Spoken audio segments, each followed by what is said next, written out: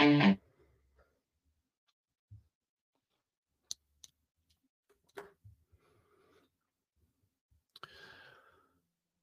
on the show, in my opinion, we are officially in draft season now. The Senior Bowl is behind us. It was played yesterday in Mobile, Alabama, as we are now a week away from the Super Bowl and the end of the NFL season as we know it.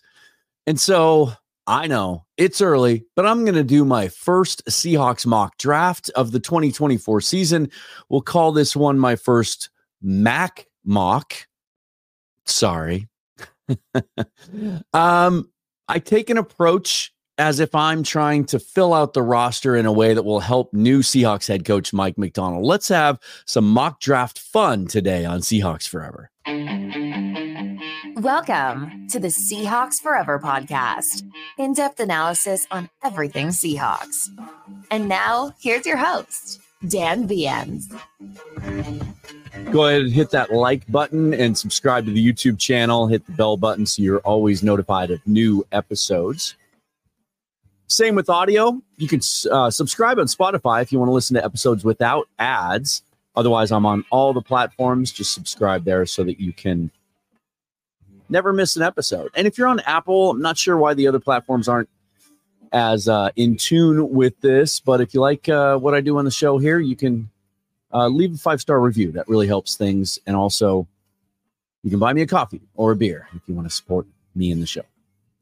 Let's get into this. This is fun. It is Sunday morning, February 4th, as I record this. And I wanted to get a show out today because I'm relocating, moving into a bigger place. My lady and I getting a place.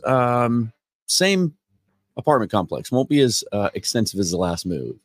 But the next time you see me, things will look a little bit different. And so I wanted to get this one out there because it might take a couple of days to switch all of that over. And those of you that follow me on Twitter at Seahawks Forever, you know how much I like mock drafts. And like may be a gross understatement. It's an addiction. It's a problem. It's a little frustrating this time of year. And I'll give you a couple of disclaimers, a couple of rules, I guess, up front before we get into this, because mock drafts have a way of riling people up. Everybody has their own idea of what they want their team to do, and that's what makes it so much fun, right? And so I want to try to preface some of this ahead of time. First of all, this time of year, we don't really know how the league views these prospects. We have an idea, especially at the top, but the really hardcore scouting hasn't quite been done yet. The combine's in a couple of weeks, and then teams get to interview and get to know these guys better, get to know how they're built, how they think, how they're wired. And so these mock draft simulators are amazing. They really are. We didn't have these things 10 years ago, right? You'd have to get the draft magazines, which are published so far ahead of the process that they're not accurate either. You had to kind of piece together your own mocks. These things are incredible, but they're only as good as the big boards that they use. And I bounce back and forth between Pro Football Focus, Pro Football Network, and even the mock draft database. They all have their strengths and weaknesses. Unfortunately, the draft network has kind of fallen apart in the last couple of years since some of their key guys left and went on to other ventures. And so, they used to be the gold standard. I like just the ease of use of the Pro Football Network one. That's what we're going to use today.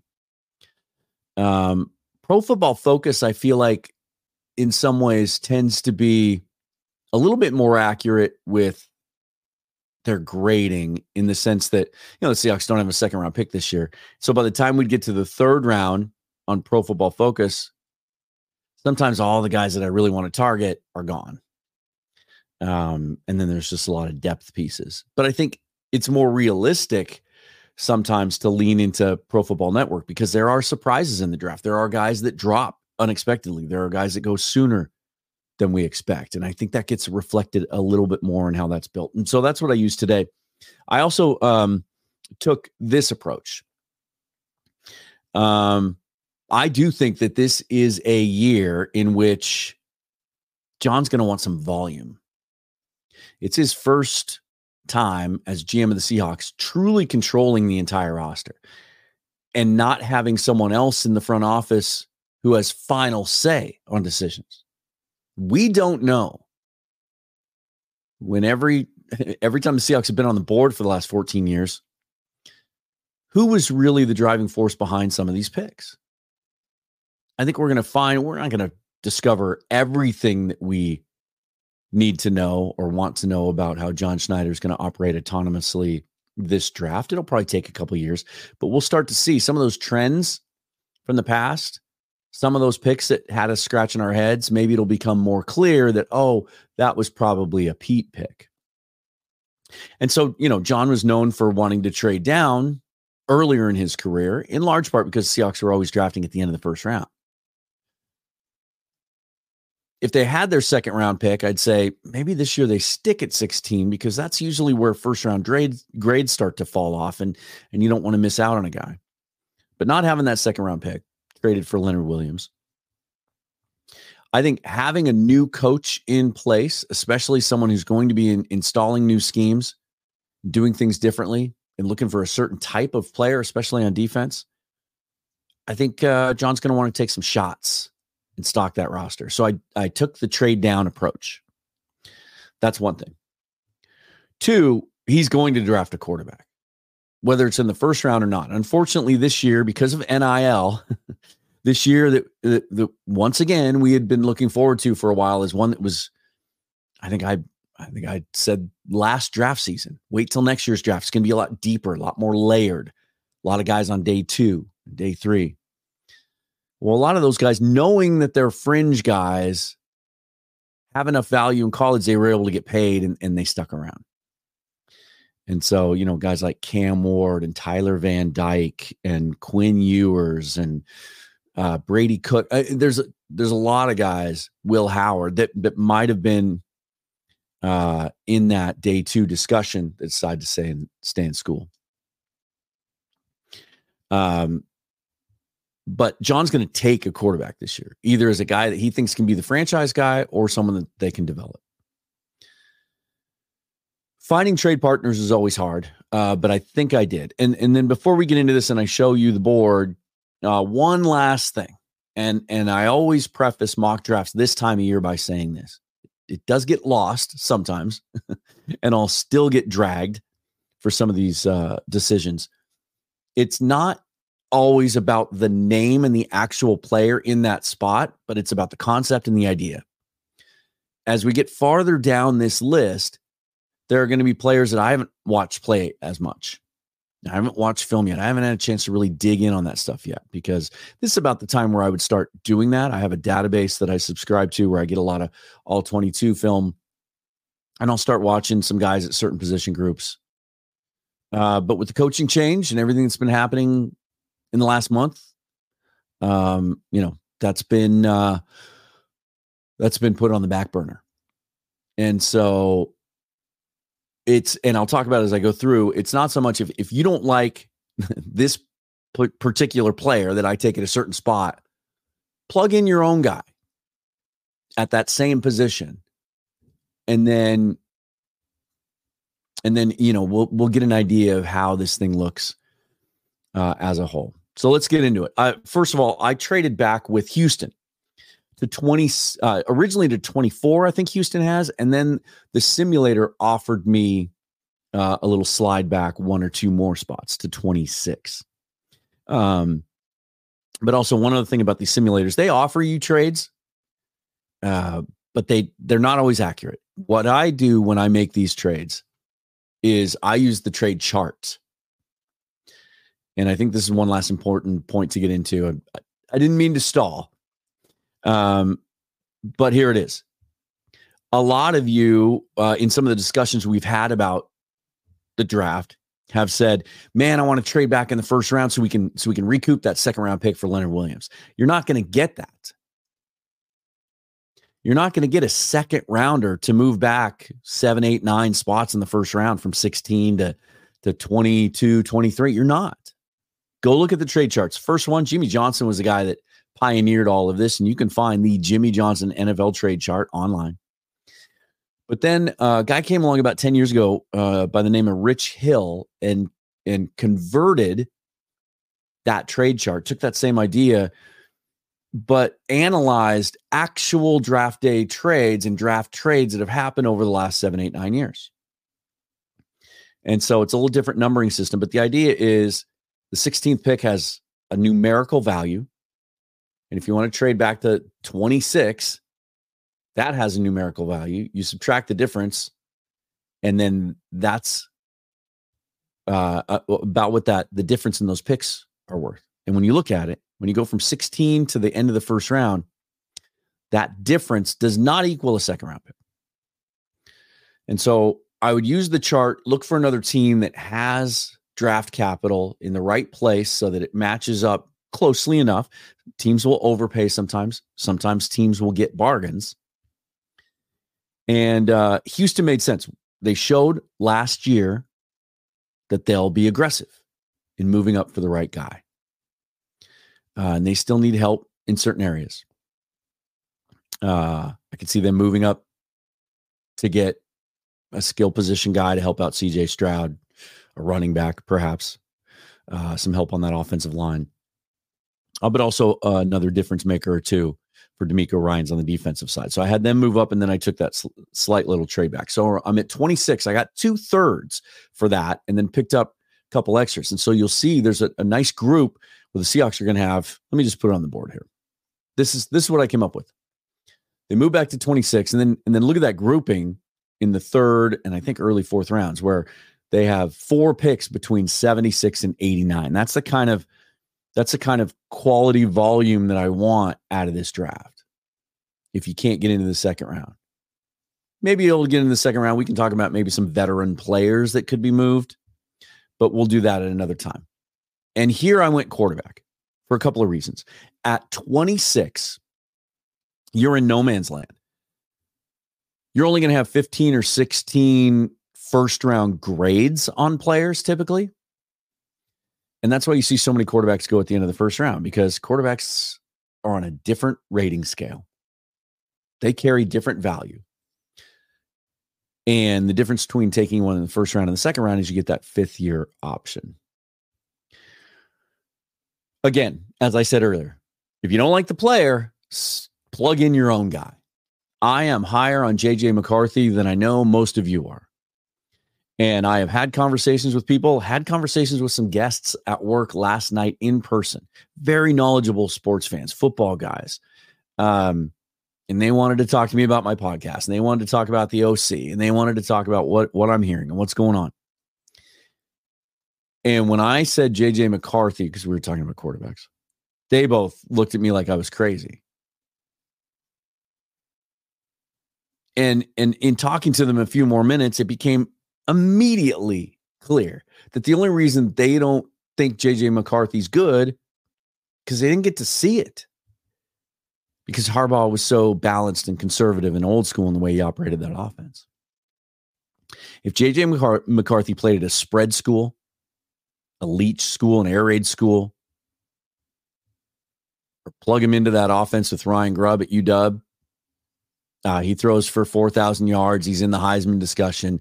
Wait till you see this guy throw and test at the combine. And he just turned 21 years old. This guy has an elite arm. You just didn't get to see enough of it. But everything you hear, he's incredibly bright. You heard Jim Harbaugh's comments the other day that were obviously hyperbole, obviously ridiculous, and driven by his affection for this kid. That wait until the draft, watch, this guy's going to be the first quarterback taken. That's not going to happen. He's seen as a guy that might need a year or two to sit, maybe the Jordan Love plan. But the last person that Jim Harbaugh spoke that glowingly about was Andrew Luck. I think he knows quarterbacks. J.J. McCarthy, to me, is the perfect guy to take at 26 and have and not have the plan B to play day one. And whether that guy is Geno or Drew or somebody else, Gardner Minshew, whatever, take your pick. The idea is this is an upside play. Some of you might want Michael Penix instead, especially if Ryan Grubb is hired. And we'll talk a lot about this over the next month or two. There are scouts that have a 3rd round grade on Penix. There are scouts who say he may not be on their board because of medical concerns. Our friend of the show and draft expert Michael Thompson puts a Phillip Rivers comp on Penix, which I think is really fascinating. You know, he can move, but he doesn't have that kind of dynamic mobility and athletic ability that you kind of want in the modern NFL. J.J. McCarthy does. I think his upside is greater than Penix, and he's 5 years younger. By the end of his rookie contract, he'll be as old as Penix is now.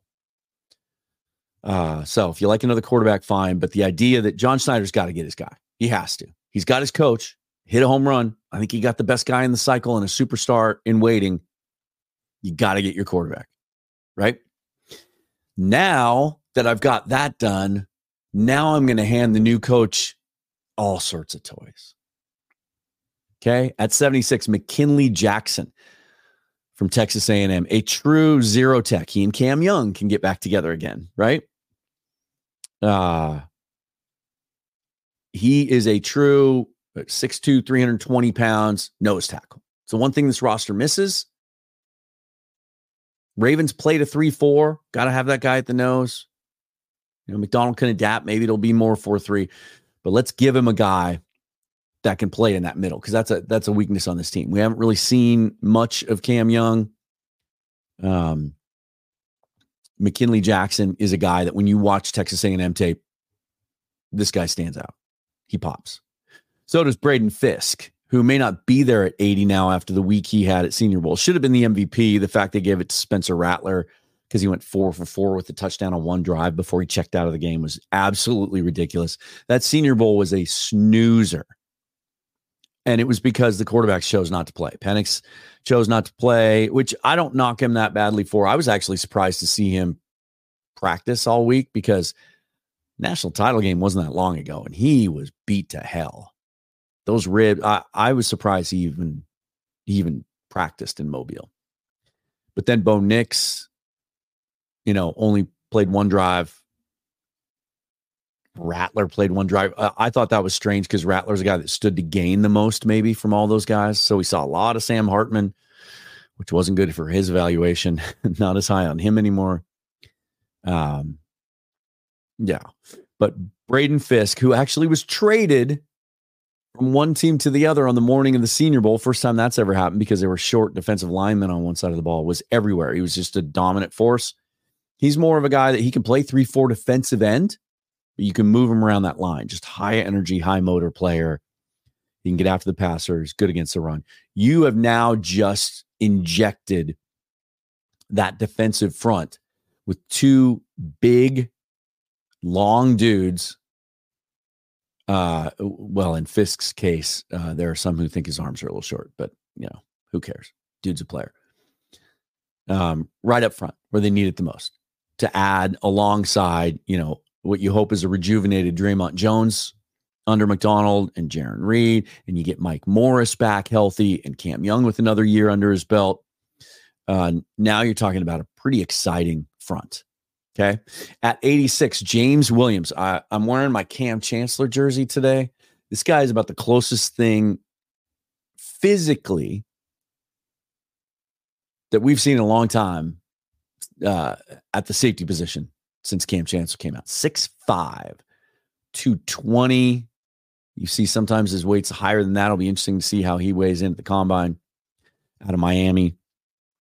This guy's a massive safety who can play in the box, but can acquit himself well in coverage. And you saw, the reason that he appeals to me is you saw what Mike Macdonald did with Kyle Hamilton in Baltimore. Not as big, but a guy that was a first-round safety. Some felt like was a disappointment, maybe even bordering on bust his first year or two. And then Macdonald kind of played him in that hybrid role and moved him up and had him playing closer to the box, sort of like Devin Witherspoon this year, almost as a nickel back, and was able to affect the game in coverage and in the run game. I think James Williams has that type of upside. Now we got to get some linebackers. Junior Colson at 89, if he's still there, would make all the sense in the world. He played for Mike Macdonald. I think that would be his true freshman year. He's still a very young player. I think he, too, similar to McCarthy, 20 or just turned 21. 6'2", 225, looks bigger than that. Physical player, hits hard, takes on blocks, but also can run sideline to sideline. And his best football is ahead of him. Young guy that you can develop with. Every linebacker on the Seahawks roster is set for free agency. And I think with a new coach and a new scheme, I just don't think Bobby Wagner fits. You're not bringing Devin Bush back, most likely. You may want to re-sign Jordan Brooks or import Patrick Queen, who's a free agent from Baltimore. But either way, you're looking to get younger and deeper at linebacker, and Colson would be a dynamic player there. Now you got to address the other trench, and I doubled up here. Layden Robinson played in the Senior Bowl for Texas A&M yesterday. Guy that needs a little work in pass protection, as most of these guys do. These interior offensive linemen coming out of these big schools that play the style that they do. But saw him moving some guys at the Senior Bowl yesterday, and he can get out and move a little bit too. Big dude. That's good value there at 118. And then at 127, I turn right around and take another guard. And if this guy's there in this range, I'm taking him all day long. Zach Zinter, also at Michigan, so Macdonald's going to be familiar with him. This guy would have been a day 2 at worst draft pick if he had come out last year, but he's one of those many Michigan guys that decided to stay in school, come back for another year, and chase that national title. And then in the I think it was the Ohio State game, wasn't it? Last game of the year for them. Had a pretty severe broken leg. And if his medicals check out, he could be similar to who was the guy that came out of USC last year that blew his knee in the combine that Baltimore actually drafted. So similar mindset there, right? Can't remember his name right now off the top of my head, but they basically drafted him to redshirt him. Zinter may be ready sooner than that. But he's a guy that, probably can't play right away as a rookie, but has starter 10-year NFL starter upside. And now you've locked down your guard position. I'm going to go back and get another linebacker, Nathaniel Watson. This dude's built a little bit differently. He's more of the 6'2", 6'3", 235. He's going to be more of a guy that plays sort of forward and north-south, where Colson can be more of your sideline-to-sideline guy. Watching the Senior Bowl, that is one thing that stood out to me yesterday, is this inside linebacker group appears to be much better than last year. And it's full of guys that are more traditional Mike build. Last year there just weren't many of those guys. A lot of undersized dudes. This year there's Colson, there's Watson, there's Trevin Wallace from Kentucky, there's Tommy Eichenberg from Ohio State, who's kind of dropped. He might be value here. I thought about taking him at 150 as well. Jackson Sermon out of Cal as a late round guy, looked good in the Senior Bowl yesterday. There's some guys that fit that mold a little bit better. And then at 174, speaking of free agency, Seahawks might be without all 3 of their tight ends that were on the roster this year. 3 of the 4. Brady Russell was also on the roster all year. He'll be back. Will Dissly's under contract, but that cap hit is too much, and they need to save, I think it's $7 million. So they'll cut him probably. I could see them cutting him and then re-signing him. But Colby Parkinson and Noah Fant are unrestricted free agents. And so let's get another guy in there. Brevin Spanford, 6'7".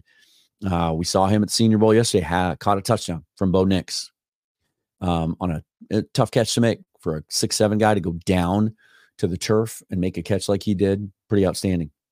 And then I'm going to add a couple more defensive pieces, right? I'll touch on that in a second. I went with a couple hometown guys, one on each side of the ball, give a little balance for the Apple Cup crowd.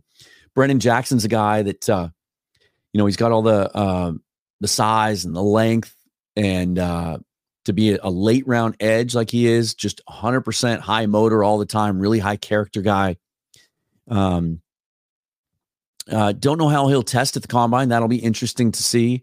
May not have, some of those elite qualities that teams look for, but just a dude that's probably going to make your ball club just based on effort alone, and he can get after the passer. So to me, that's value all day long in the 6th, 7th round. And then Dominique Hampton, another larger safety, 6'2", over 200, has a similar game to Williams in the sense that they played him up in the box at times, good in run support, but can handle himself in coverage, be a guy that can play on special teams and a guy you can move around and maybe play some weak side linebacker with.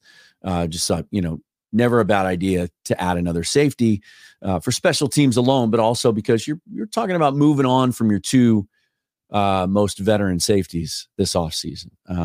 We'll see about Quandre Diggs, but I think we all agree that Jamal Adams is probably headed elsewhere. So what do you think? How do you feel about that? Now, what I was going to say earlier is I didn't touch the skill positions, really, except for tight end, and that's a need. Playing around with different scenarios, I'll take a guy like Anthony Gould out of Oregon State in the 6th or 7th round sometimes if he's there, kind of a return specialist. I just don't know this receiver group well enough after day 2. I will, but maybe I'll find some late round gems. There are some guys that I've seen or that someone has brought to my attention that aren't even in this simulator, and I couldn't take guys like that, but just didn't touch that. Running back, certainly, I don't think is a need.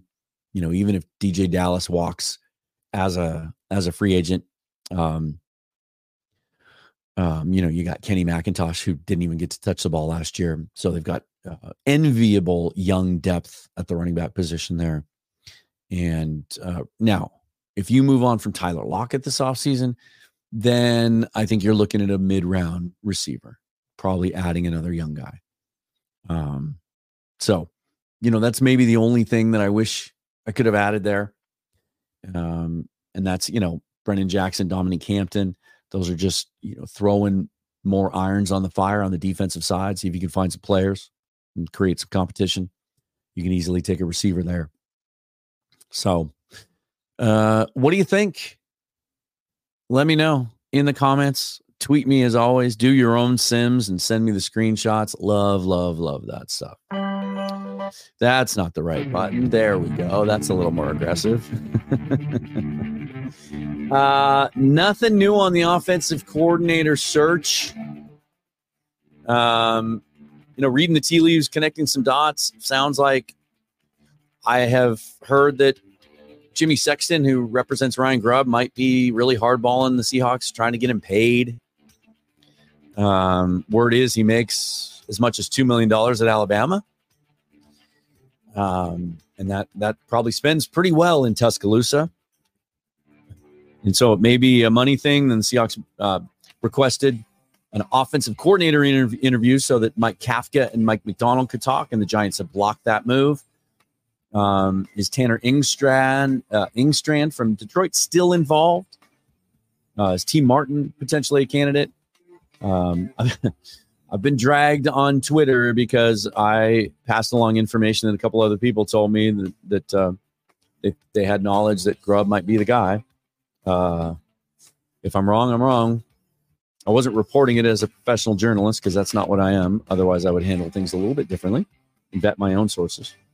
But we'll see. We'll see how it all shakes out. And then we'll get a clearer picture, I think, of what the direction of this team might be. But until then, until next time, make sure and subscribe to all the places so that you don't miss out. So wish me luck on my move. We'll see you soon. Thanks for all the support. Huge month in January, 1,000 new subscribers. Welcome aboard, everybody. I appreciate you, each and every one of you. Forever and always, go Hawks. Thanks for watching.